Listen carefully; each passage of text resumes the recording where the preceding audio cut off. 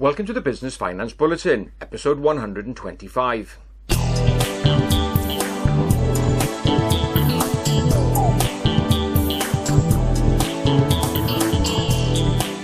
latest Business Finance Bulletin with me, Rob Warlow from Business Loan Services, the commercial finance expert.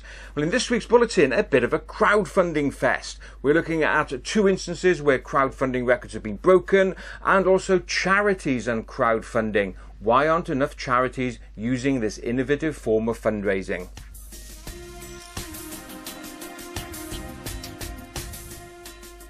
Let's start this week's bulletin by taking a look at a new record for equity raised on the equity crowdfunding platform Crowdcube.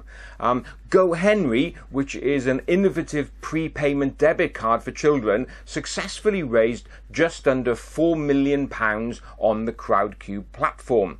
Now, GoHenry were looking originally for just £2 million, but so many investors got the product that they raised almost double the amount in return for 15.9% of equity, and there were about 2,000 investors supporting that raise. Now, what made this raise particularly interesting is that it hit the maximum that you could raise on these types of platforms. Now, currently the European Union have set a limit of €5 million, which is just under £4 million, that a firm can raise without going through a formal prospectus. And what Crowdcube are saying is that they want to see this limit raised because the likes of GoHenry could have raised substantially more amount of money in order to roll out their product. Now, Brussels is considering increasing this limit to €10 million, so that may help, but Crowdcube really want to give this a push. So well done to GoHenry. Now, just in case you wonder what GoHenry is, there is a finance link actually. As I mentioned at the start, GoHenry provides prepaid debit cards for children for ages 8 to 18. So how it works is you load some cash up on the card. It's a debit card. You can put limits as to how much your children can spend in any one transaction, and obviously in total they can only spend what's on the card. It's a really great tool to educate your children on the use of cash, understanding the value of money in a safe way, and also know that it saves you having to go around looking under sofas for the weekly pocket money. In fact, I actually use the card. I've got 4 children and each of them have got GoHenry cards. It's a great way to teach children about money. So well done to the GoHenry team there, a great service. And if you want to know more about GoHenry, just go pop along to their website, which is gohenry.co.uk. And of course, turn it back to Crowdcube. If you want to know more about what Crowdcube can do for you in terms of raising equity, you can go along to their website, which is crowdcube.com.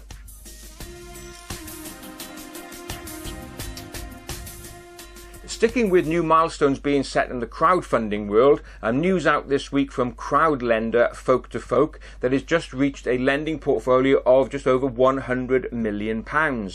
Now, Folk to Folk is a traditional crowdfunding platform started in 2013, based in the southwest, but over the last 18 months or so have very much been spreading their wings nationally.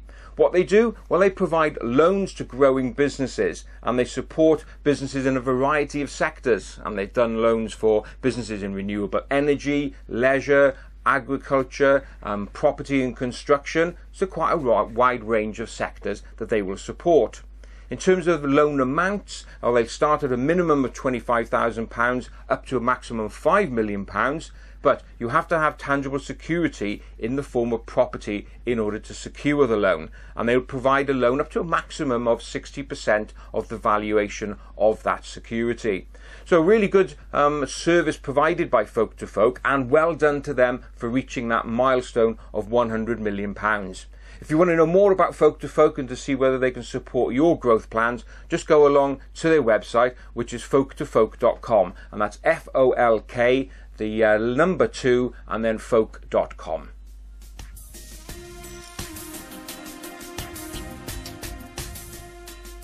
When I talk about crowdfunding in this bulletin, invariably I'm talking about it in the context of businesses raising finance.